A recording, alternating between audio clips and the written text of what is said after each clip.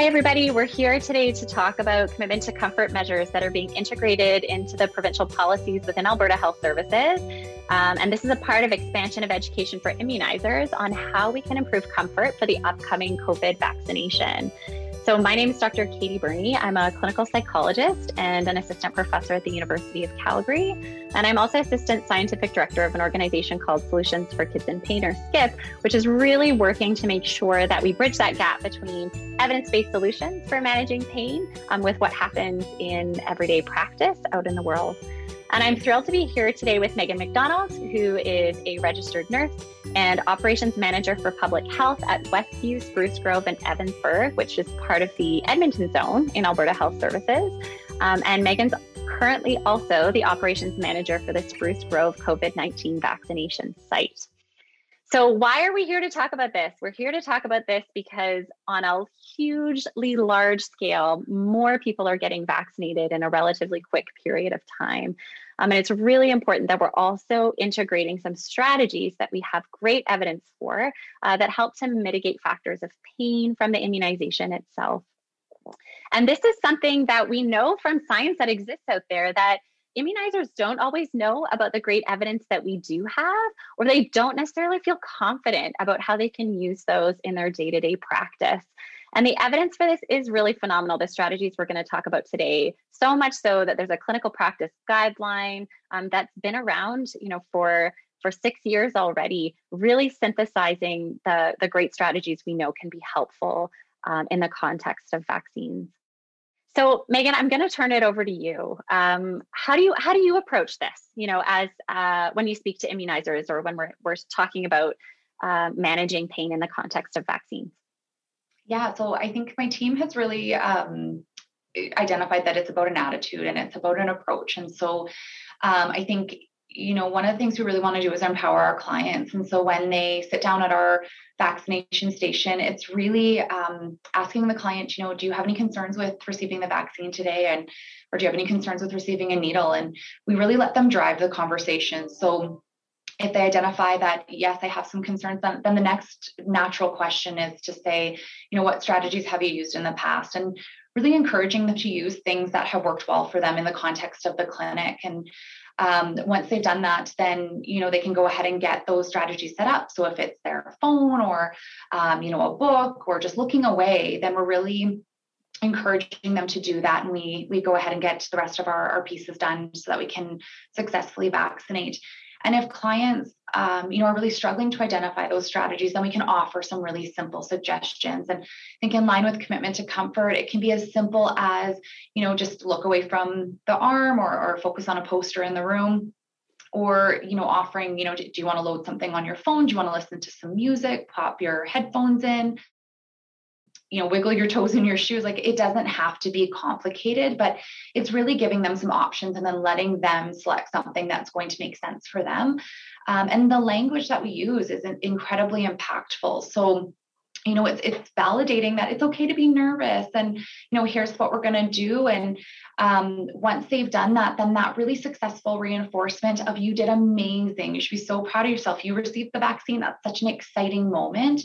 And so really, I think that praise and that positive language is going to leave them feeling good about what they've accomplished. And now they have some strategies for the next time that they're in, and leaving us feeling, that they were successful today. And that relationship is important in having people complete their series, coming in for their second dose. So really, it's a big part of this is our attitude and our approach and empowering our clients to self-identify and then successfully use the strategies that they think will work for them.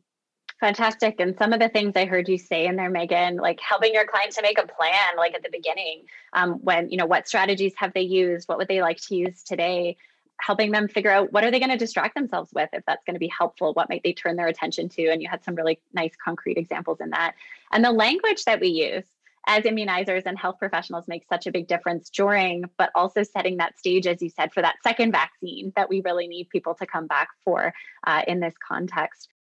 What are some of the other strategies that people might like to use that have some good evidence behind them, but maybe they aren't, are not something you as an immunizer might be doing?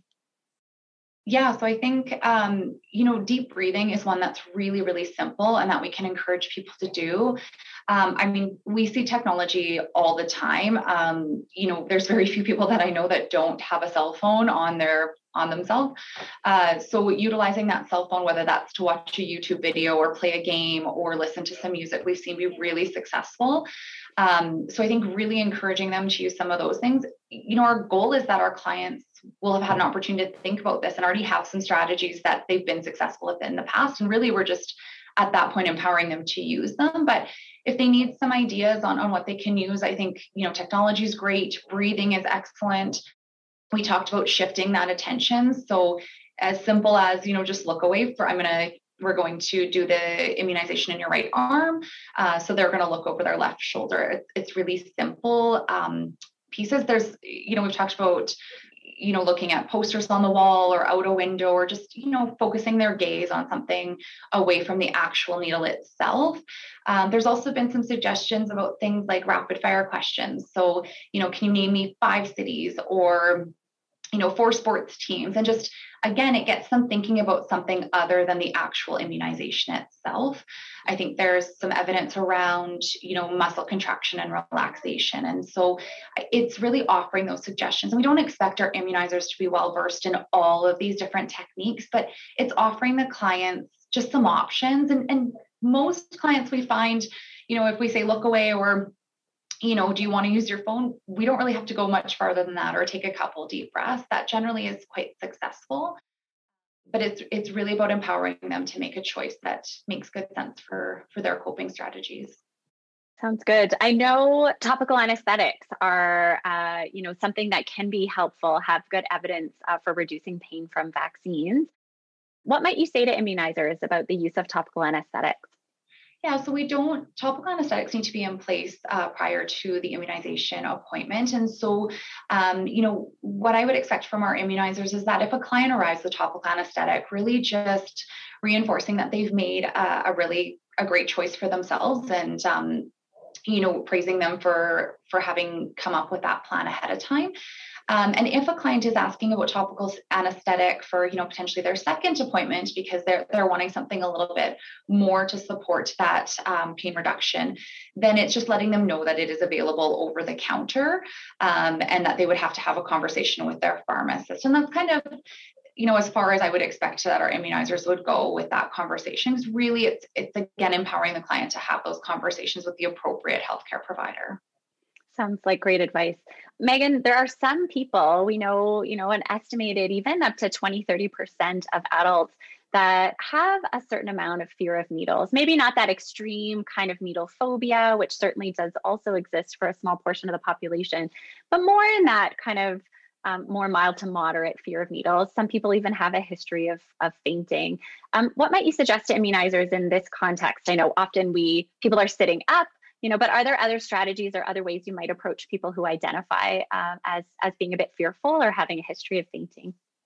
Yeah, so I think again, it's validating, it's making a plan with them and, making sure they're positioned comfortably and that they have what they need. I think for those clients who, have a substantial history of fainting, when they self-identify to us, I think that's a really critical conversation, getting a little bit more details around what does that look like? And, has there been anything that's worked for you in the past to prevent fainting?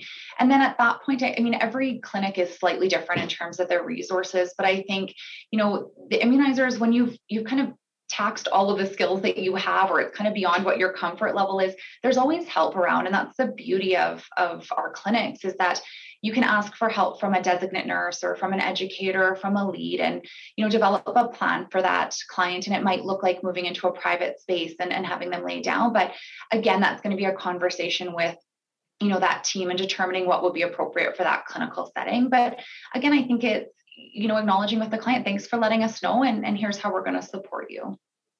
Yeah, no, super helpful. And, I can speak as a psychologist who supported people with severe needle fears before too. There are great strategies that can help those people. So if for some reason it's, so severe, that really warrants that person to need additional support, certainly there are resources out there, even thinking about, getting them connected with a mental health care provider to help them build up the strategies to be able to get vaccinated in the future. So lots of good help, both immediately, it sounds like, for the immunizers, but also, in a larger kind of scale capacity if clients do need. Great. I think we've talked about a lot of wonderful things in a really short period of time. Anything else you'd want to add, Megan?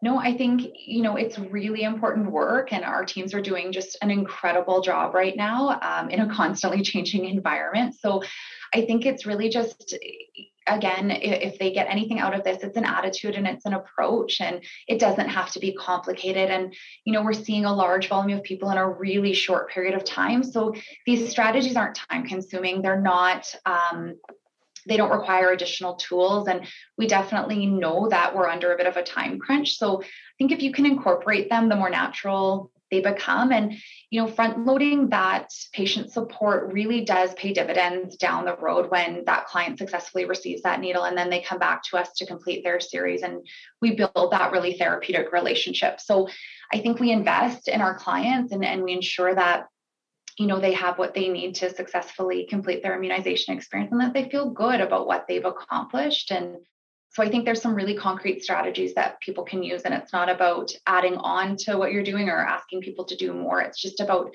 shifting the mentality a little bit in their practice so that we're really empowering our clients, which is always the goal. For sure. And I know this is one, this conversation we're having is really geared towards immunizers, but there's lots of activity and resources being created and shared also for our clients, for them to be empowered with some of these strategies to prepare ahead of time themselves, even before they walk in the clinic door. So thanks for your time today, Megan. If you're interested in learning more about some of these strategies we've talked about today, or supporting more integration of evidence-based pain management into your immunizer practice, check out the podcast notes for more resources within Alberta Health Services and Commitment to Comfort. Great resources on Immunize Canada and Immunize Alberta, and also the clinical practice guidelines for managing vaccine-related pain that I mentioned up front. Thanks for your time.